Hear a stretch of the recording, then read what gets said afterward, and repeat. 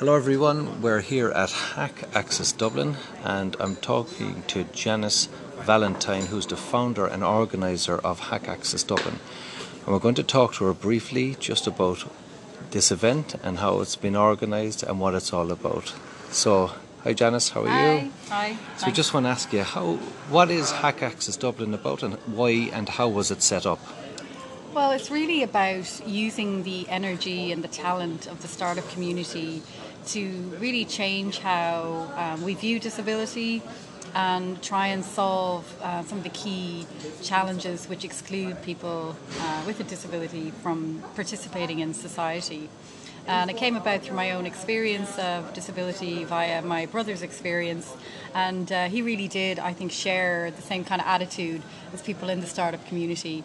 So when I immersed myself in it about 3 years ago, looking to see what I could do with my life, it just was a no-brainer to me. I was like, these are the kind of people that need to be engaged in solving this challenge, because it's such, as you know, such a complex challenge that it demands the smartest people we have, mixed with the most caring people and the people who have the energy and will to really get out there and make a difference. And this is what it's all about.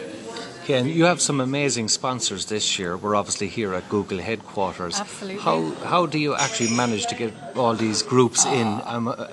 Must take an awful lot of work. Well, I have to say the first year nearly killed me. I think that the main thing is I knew that this would not happen without a venue that actually people wanted to go to. So that was a huge focus. So nearly the venue it counts for everything, because you get the venue and then the sponsor will think, oh, okay, so you've got this venue, people will come, and then you do things backwards. You get the venue first, you really gather people around you who are influential. So my first thing, I went out to people in the startup community, like people part of Startup Grind and Startup Weekend, like Gene Murphy, and I was like, look, I want to do this, what do you think? And they were like, yeah, great idea.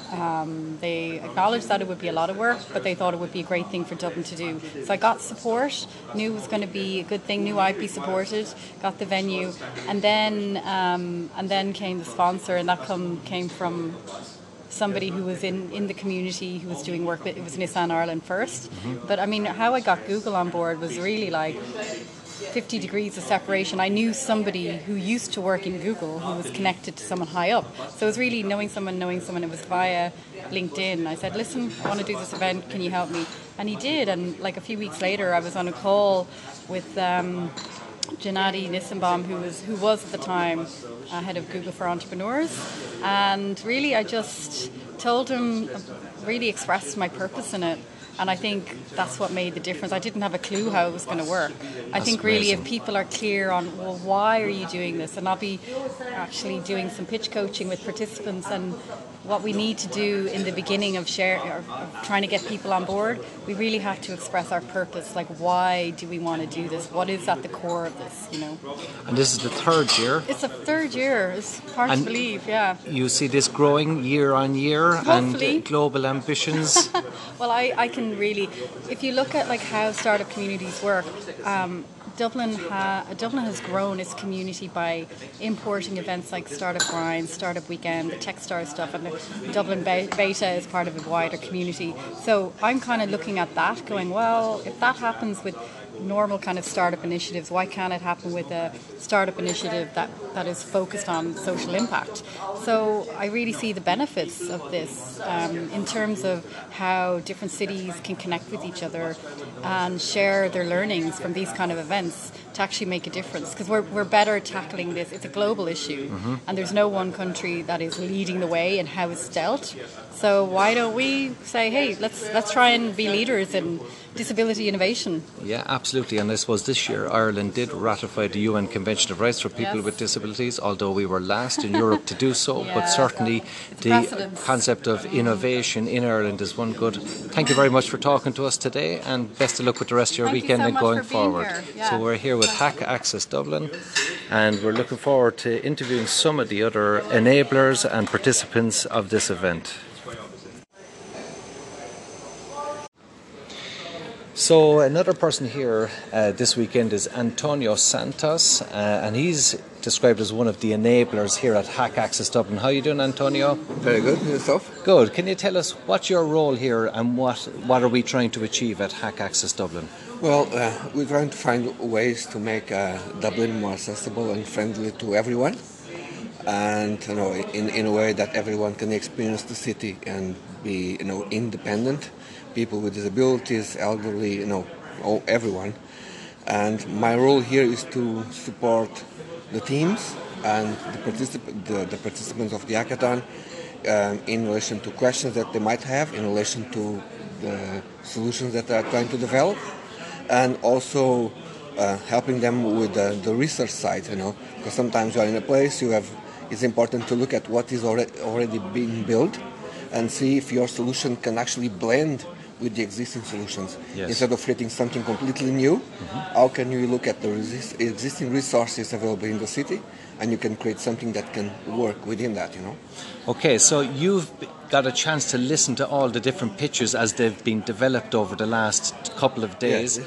Without spoiling any of the secrets, do you see some of these solutions as good possibilities or things that could be supported by Dublin City Council maybe, or innovation after this event? I see that there's a good number of solutions that can be supported by the City Council, but I think they also require some level of testing, in physical testing. You need to go to out there to the streets and use the technology, invite people with disabilities to do the testing with you and see how everything evolves. But definitely some of the solutions that will be extremely helpful to improve the mobility and also to improve the customer experience from the side of the companies that provide transport services. So I think there will be a very good way to enable, let's say, Buzz Iron to improve customer experience by being more focused on the needs of the people who use their services. Well, I know you've got to catch a flight now, and that's linked to transport, so Yeah. I'll let you go, and I just want to thank you for your time Okay, here my again pleasure. today. Thank you. Thank you. So I've now just tracked down Lisa McAvoy, who's one of the participants here at Hack Access Dublin. How are you doing, Lisa? Fine. I'm here in Access Dublin. I find it very interesting, and it helps me, for if I got lost, if I any disabled users that gets lost, in my point of view, and I'm getting really experienced, and I'm getting to meet new people, and I'm here, it's just amazing achievement, or amazing, experience, I'm being working on. So you're in Google headquarters here, the European headquarters for Google. What's it like being in this building? Do you think it's... It's very experience, and I feel like 100%.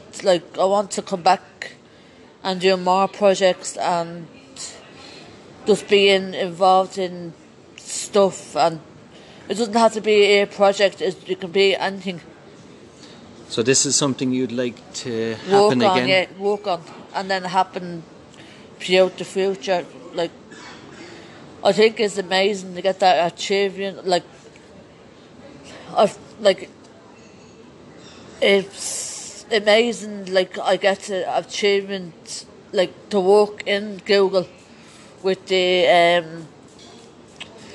project that I'm doing, and it'll be help for all of us to know the city better and get to know be safe and awareness and be on the safe side. Okay.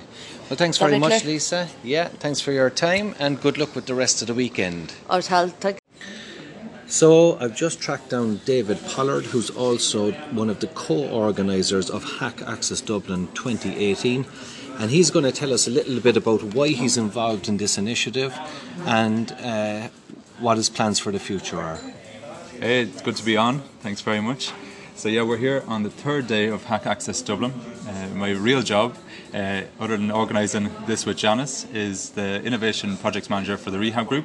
So we work with people with disabilities in different areas, education, employment, and supporting people in the community as well through residential homes and different things like that. So for me, working in that area and having been an educator with people with both intellectual disabilities, physical disabilities, and continuing that side of my life as well, this has been something that allowed me to bring all of my interests together, because I also work on something called Startup Week Dublin, which is like a 10-day program to support people with who are just interested in entrepreneurship. And within that, then we also have an event that will support entrepreneurs with disabilities. And what Hack Access Dublin allows me to do is bring that startup side of my interests and the educational side of my life, and also the kind of interest in the area of disabilities, accessibility and inclusion, and tie it all together and support people to create inclusive solutions to the challenges that we see here in Dublin and elsewhere around the world as well, which is super exciting.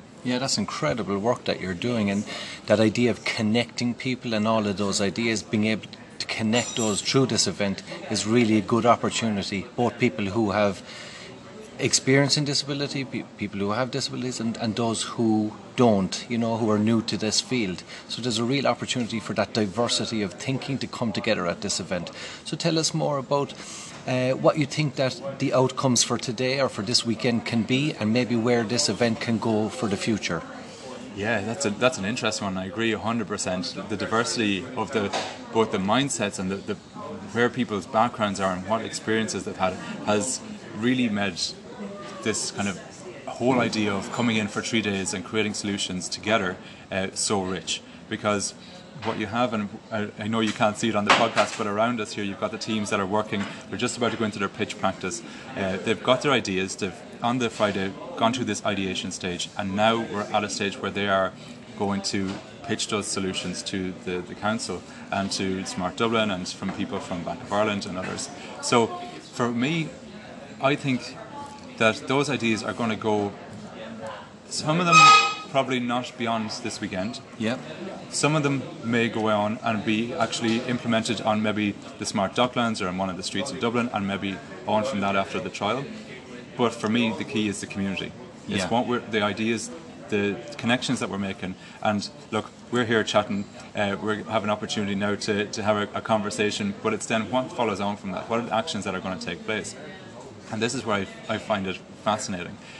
So I built up an educational technology community here about 3 years ago. That's now about 3,500 people here in Dublin. Whoa. We're based in Bristol in Mexico. And I think that Hack Access Dublin has the potential to be the same on a global scale and bigger. Because we can see here we've got people who have flown in from Canada, people who are coming in just as on an off chance. And if we can harness that energy that we have here, those ideas, that diversity, well, what we can create is a movement that's focused on positive, purposeful action that can actually make solutions to the challenges that everyday people have, whether you have a disability, whether you're pushing a buggy down the street, whether you're sick or you've broken your leg playing a football match, it doesn't matter. We all need to have accessible environments.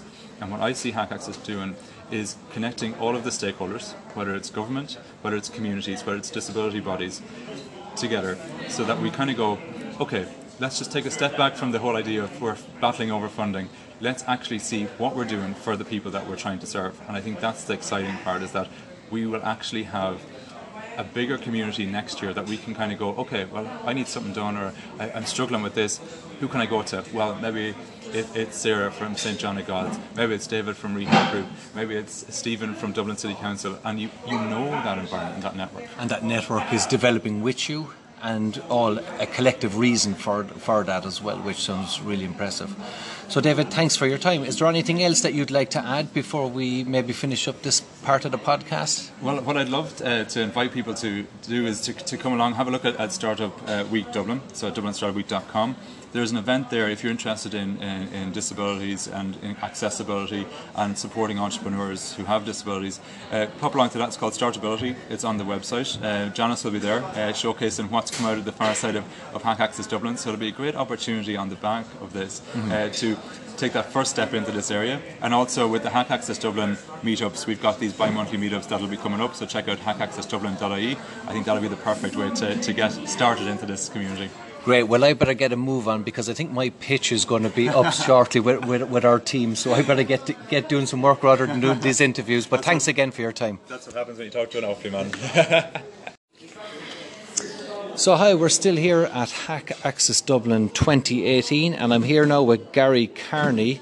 And Gary is just after, his group has just won Hack Access Dublin with a new project, and he's going to tell us a little bit about that. So first of all, Gary, what's the actual, what have you named your new practice? It's called Jump On.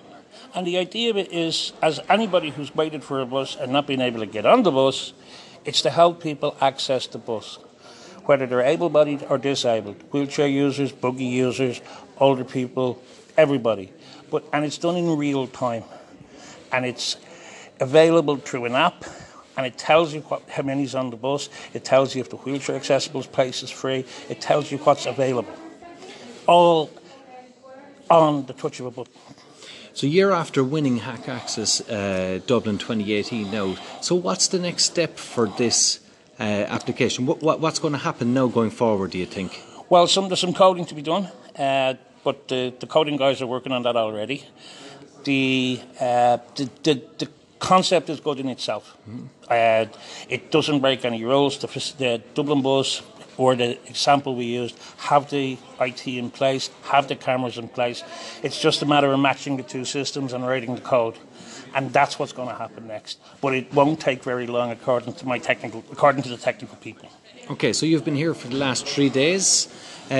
What do you think? Is it a worthwhile event, and should it develop going forward? It's a fantastic event. It should definitely be go on forward, and I would love to see it in more cities.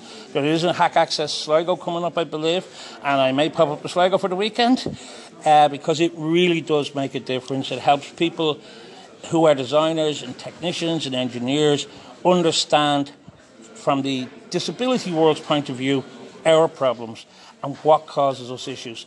And it's a great link up, and it's a great form of communication, which is the major problem with the able-bodied world and the disabled world.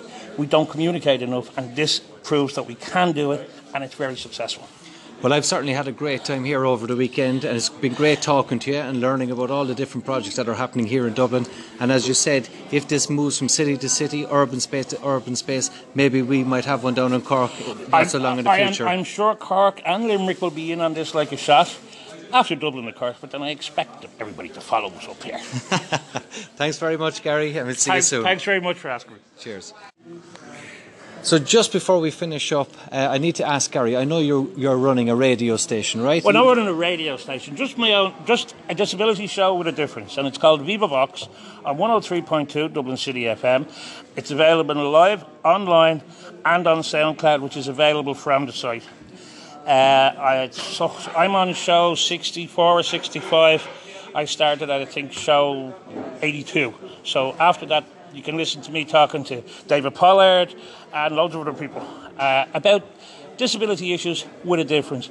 Not moaning and groaning, not complaining, that we're different needs, not special needs. We're all the same. We're just different, but everybody's different. So give us the name of that. It's Viva Vox on 103.2 Dublin City FM. It's a disability show with a difference, and it's available online on their website, www.dublincityfm, and it's on SoundCloud at Viva Vox. That's brilliant, Gary. Thanks a million again. So hello everyone, I'd like to welcome Kate O'Reilly today to Cork. She's here for a reading of Cozy and has been working with UCC all week, and tonight she's part of a reading and of course is the writer of a play called Cozy, and we're going to talk to her a little bit about that. So you're very welcome, Kate. Thank you. It's fantastic to be here. Okay, so tell us a little bit why you're here this week. Well, I'm part of the Clonarth group with Philip Cirilli, the director, and we were invited to come and be in residence in the drama department for UCC. So this week Philip has been working with a group of students in his approach to actor training using psychophysical approach, which uses Asian martial arts. And I've been doing workshops with the same students in writing and dramaturgy. Okay. So your this week is really about Cozy, I think, isn't it? That's the play we're really here to learn about and learn from. Indeed. And talk about and hear. It's the crown of the week. We've had the fantastic week working with the students and at UCC. Seriously, it's been really exciting and really wonderful.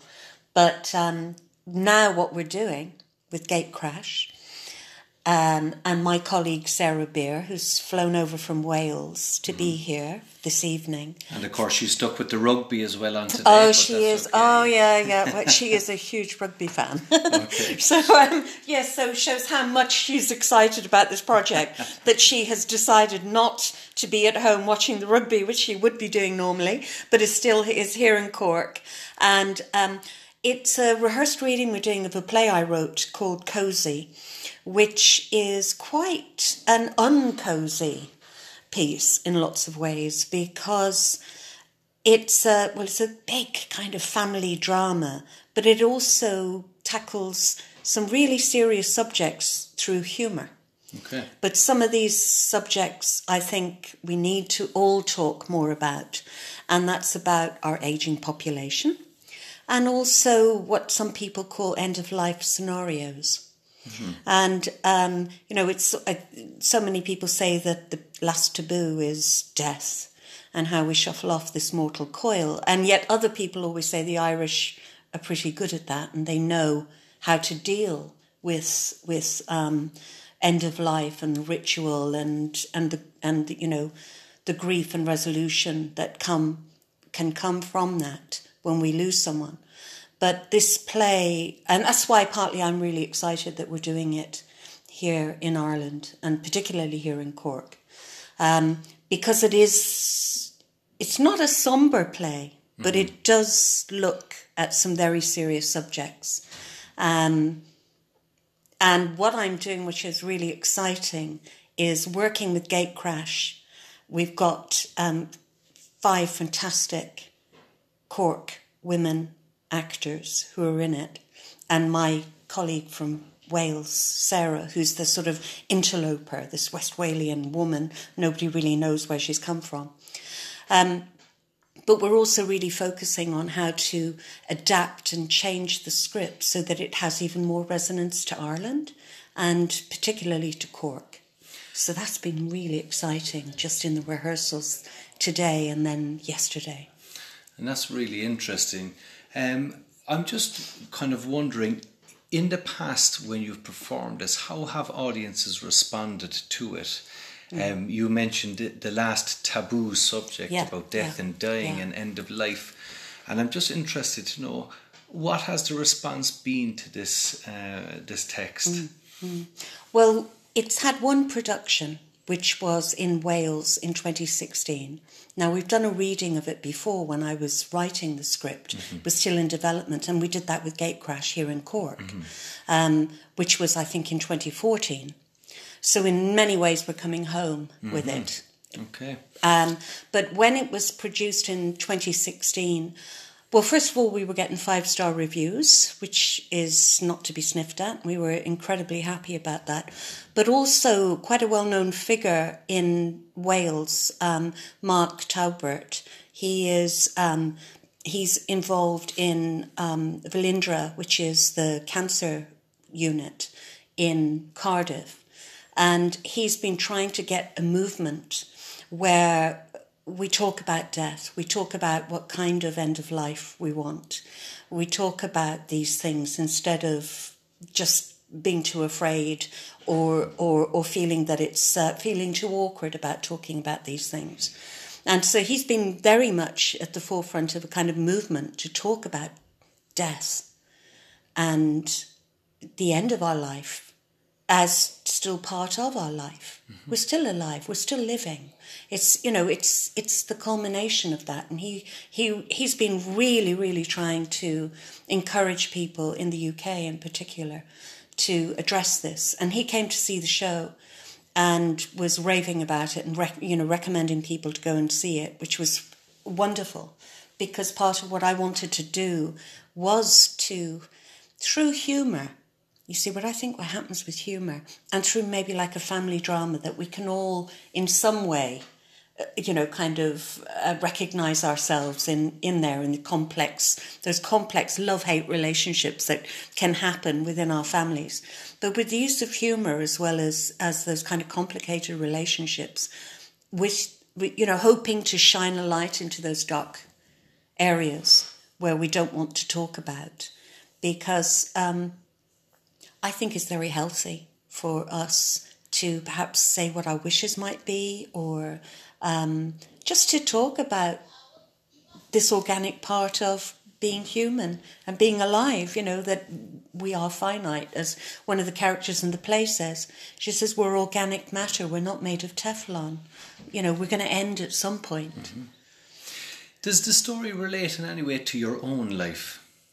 Not directly, apart from the fact that I've been thinking that this is something we need to talk about a lot more.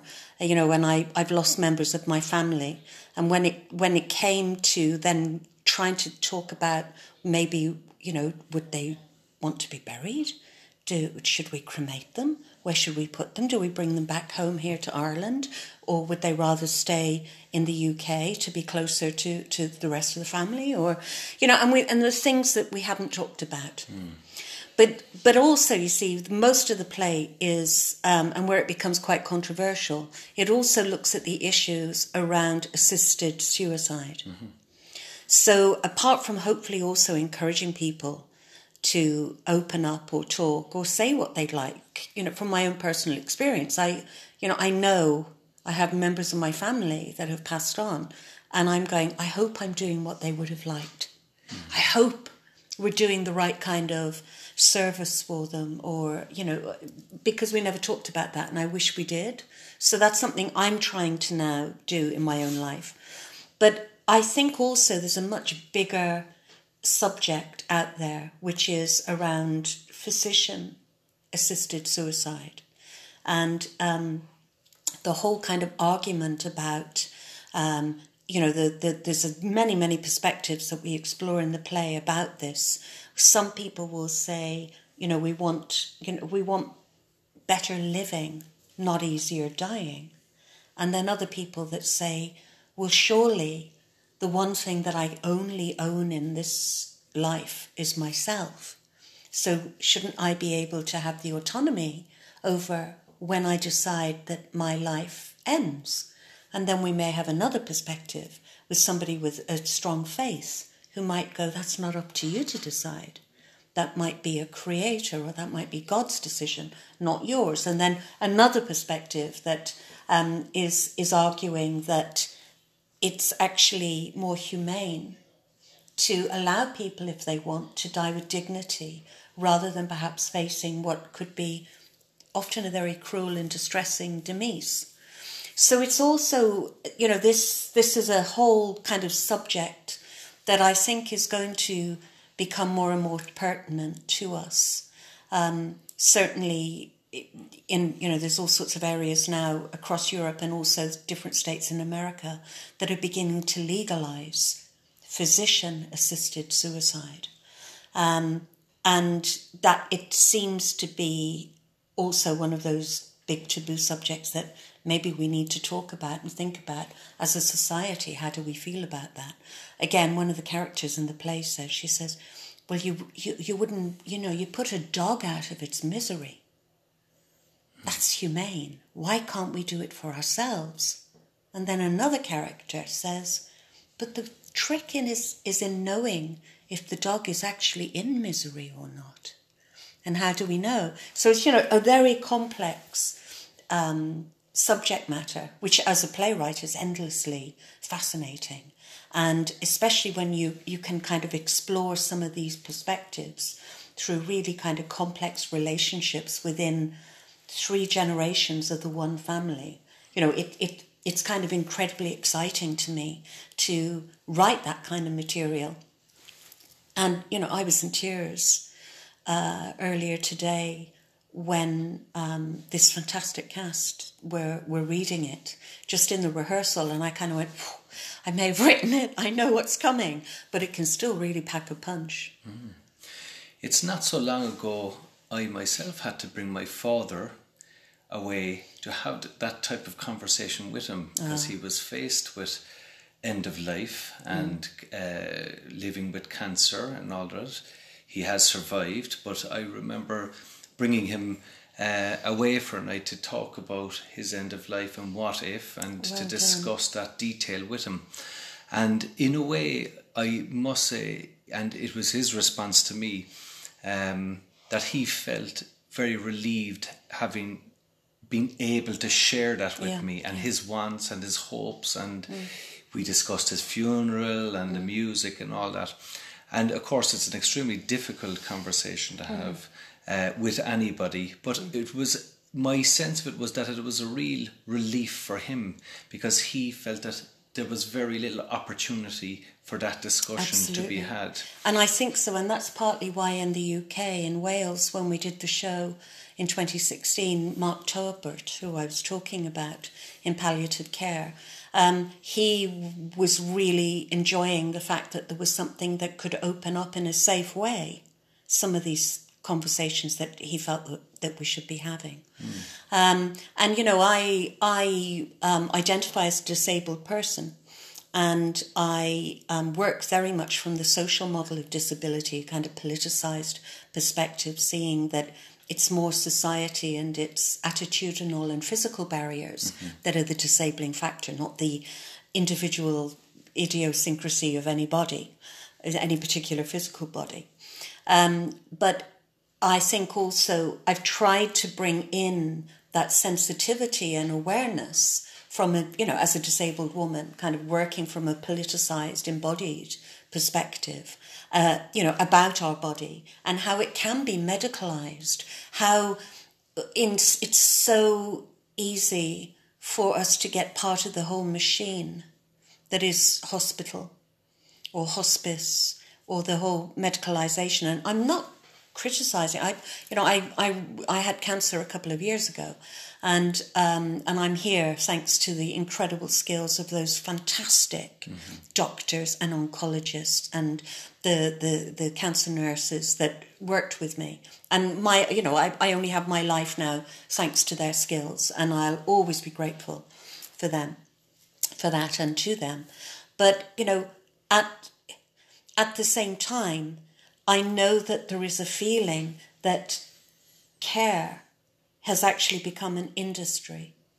And especially what we may have done at one point in our family units, where we might have, you know, looked after each other or nursed each other into death. You know, the Toulis wrote the book, you know, My Father's Wake, What the Irish Can Teach Us About Life, Love and Death, which is a bestseller at the moment. And he's talking about going to the Aran Islands and the whole kind of suddenly, after being in New York, being divorced from the community that he was born into, suddenly coming back at a point when he was at a loss. But he was saying he felt that community and those people in Ireland on the Aran Island knew what to do. And he said this is something we've lost contact with, which is why he wrote the book.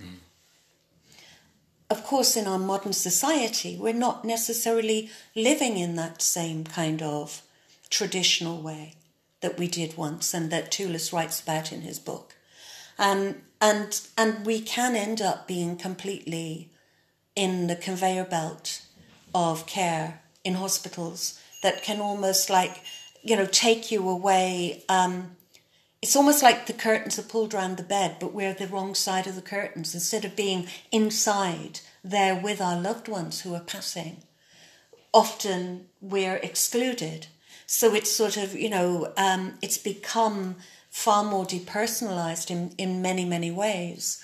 And that's also something that I wanted to raise in the play, because I do think we have to think about our end of life and the care we give and what we want.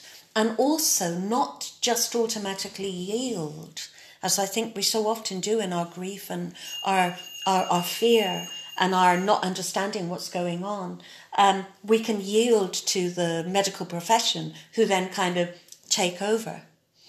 And perhaps we need to go back more to a more simple time where we have these conversations like the one you're describing with your father, or the ones that I had when I was looking at cancer and I didn't know what the outcome would be for myself. But also, within our family units and our communities, and how we can keep a cohesiveness rather than this kind of fragmented isolation that I think is happening more and more. in contemporary times, I think. So as we kind of, as this play will be read tonight here in Cork, and I know there's future plans for the play. So there is. And I think that's really exciting. So, but maybe just to finish up, if you could tell us a little bit about what the future plans are for the play and for Cork, and maybe what are the possibilities that could happen around that? Oh, yes, right, great, yes. Because we're absolutely thrilled and we're incredibly grateful because the Irish Arts Council have given funding to Gatecrash, a theatre company based here in Cork, to produce this play as part of the Cork Midsummer Festival in 2019. So again, I met with Lorraine from the festival earlier this week while we were here at UCC, and she's very excited. She's fantastic, absolutely brilliant. And we got very excited because we said, apart from hopefully having, this event where we can try and encourage and open up conversations in so many areas about these taboo subjects, which I think are very pertinent and we need to talk about, we're also saying we want to try and do different kind of wraparound activities that would be happening around the time of the festival or whenever I'm here. And so, I mean, I've got to make a big list of suggestions because I had so many ideas when I was meeting with Lorraine, but it could be things like, I mentioned that I work a lot within disability arts and culture from the UK, and I talk about a lot I give a lot of talks to the British Council and so on around the world on issues of diversity and disability and inclusivity. But then also there may be the possibility of having there might be an event like a death cafe. Where we have a cafe or a particular hour or so where people want, if they want, they can come and talk about, like to try and break some of these taboos. But I'm hoping there'll be public talks, there might be workshops, the opportunity to engage and, kind of really in a visceral grassroots capacity. And I'll be here throughout the whole of the rehearsals. And I'm really up for meeting with people and talking with people and interacting with people. So we're hoping that there might be a whole range of different opportunities to meet formally or one-to-one or in a workshop group situation or public talks that are touching on all these kind of issues around disability, but also around the subject matter. Well, it's really a good connection to have with you now, Kate, because one of the initiatives that Cope Foundation is leading, the organisation I work with, and there's a range of people around this now and stakeholders, is about working towards making Cork a European Centre of Excellence for Inclusion in the Arts. Fantastic. And that's actually embedded within the local economic and community plan. That's going fantastic. Forward. So, oh my God. Can I just say, I have spent so many decades of my life banging on doors saying, please let us in. Please, can I talk to you? I'm constantly meeting people with fear of difference or, oh God, we're not sure or we don't know. And to actually hear that is enshrined right at the heart of that's fantastic. Yeah, that is so fantastic. Yeah, so it's currently embedded within the local economic and community plan. There's a really good group of stakeholders from universities to health providers to the city council, everything involved in trying to deliver this project, arts organisations, so that diverse group is at the table and representation is at the table to really try and work that. And the second part of that is this platform where artists meet and share stories. And so that is existing in Cork. And to have you now coming to really, to show us how you've been working and to really highlight the work you've been doing is going to be a great addition to that. And we hope that that those two, you coming and that programme will kind of meet and there can be some discussions. And of course we have some fantastic organisations like Cork Arc Cancer Support, which are doing a lot of work in terms of end of life and support, and really kind of linking this play in with all of that happens in Cork is a really exciting opportunity, I think, going forward. I just want to thank you for your time. It's been fantastic talking to you. Thank you. I know you have a reading to go to in a couple of minutes. Oh my God. So time has, So thanks for your time. And we really appreciate you coming here and looking forward to it. Fantastic. And thank you for having us as well. Many thanks. Thank you. Okay, so we're here with Philip Zurilli, who's come to Cork this week to do a number of workshops with UCC Theatre, and is also part of the Cozy Reading here tonight in Civic Trust House.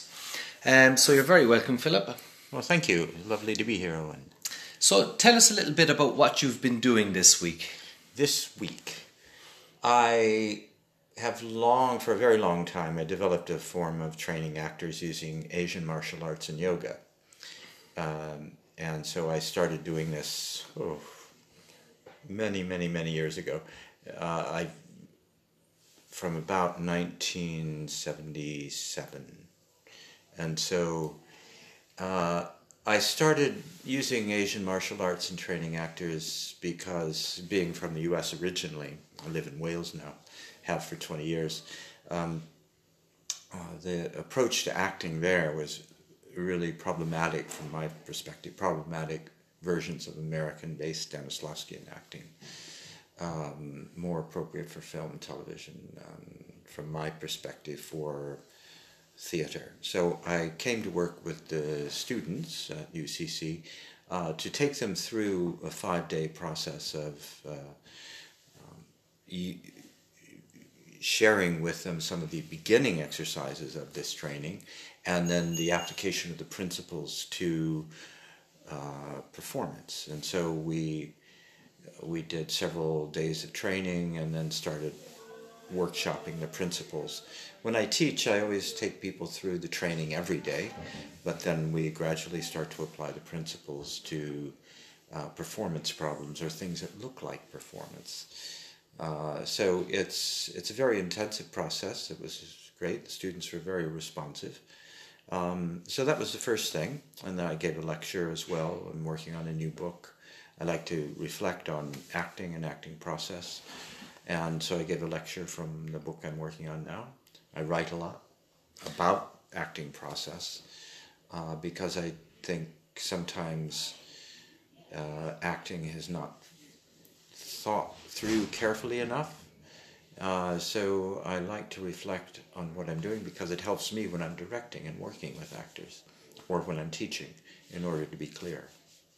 So this methodology that you've developed over the years, was it born out? How did it come about, and where was there integration of kind of different experiences in life? Well, what it is, again, it's coming from the U.S. When I was a young theater director, I just felt like the way that actors had been trained left something to be desired. Even though I got very good reviews in my early productions, I was working basically with actors trained in American realism. And anytime you start working on something that's slightly different dramaturgically, I wasn't convinced that that approach could really garner the kind of optimal performance I was interested in getting. I felt like there needed to be more. What the more was, I wasn't sure of because I hadn't developed it yet. But the signpost for me was Joseph Grotowski's book, Towards a Poor Theater, when he talked about, he was very influenced by Indian philosophy and a form of dance drama known as Kathakali dance drama. And he was inspired by the preliminary training of the Kathakali dance drama performer. They trained from about the age of 7 to 10 intensively for about 7 years.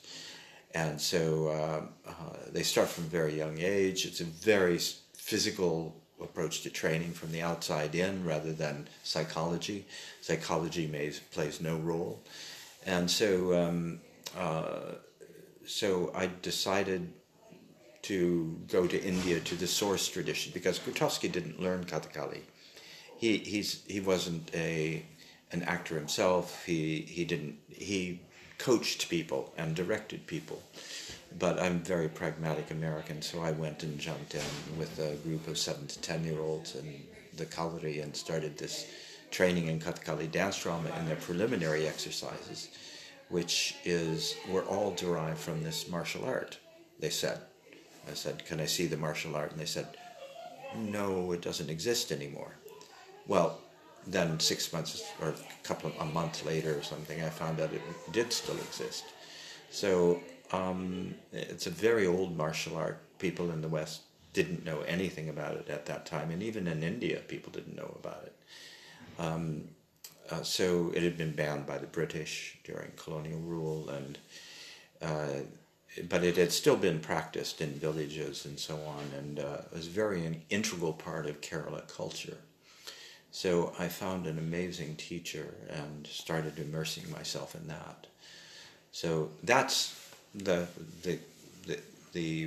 route through which I eventually went that direction, was kind of via Grotowski. Not that I didn't train with him, but I was just inspired by the kind of vision he had of what actors might be.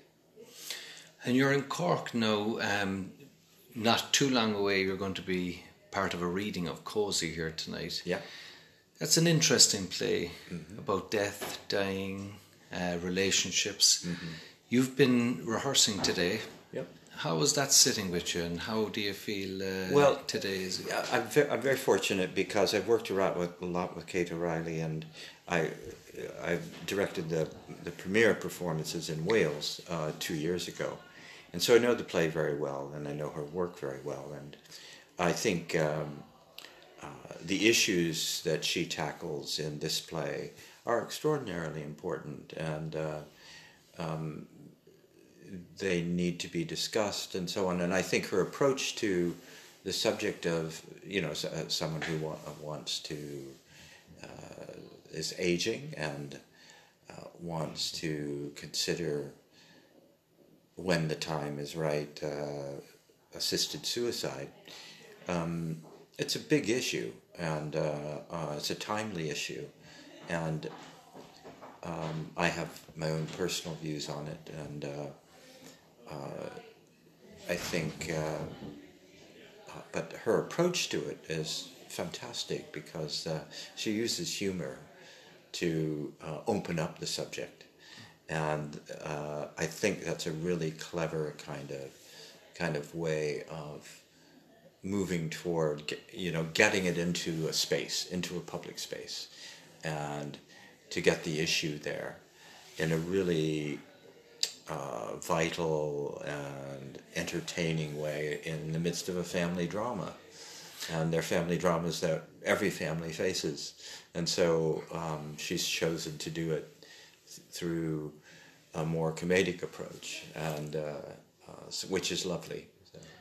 And I know that, I suppose this is, it'll be read here tonight, but of course, Kate has just told us that this play has now been funded by the Arts Council here in Ireland, and will be showcased in 2019 as part of Cork Midsummer Festival. Right. So going forward, where do you see this play, and how do you see it impacting on our local community here in Cork? Well, I think that those of you here will be better able to answer that than I would, coming from the US and via Wales. These are issues I've thought about a lot. I did a play years and years ago that was all around death. It was a very early play. It was a very interesting play by Dino Buzzati, an Italian playwright that I directed in Italian with some students who were studying Italian, and then in English when I was a very young director. It was one of the early productions I directed. And it was a fantastic play because, it was very different from Kate's play, but it was also using some humor, not near as much as Kate's, to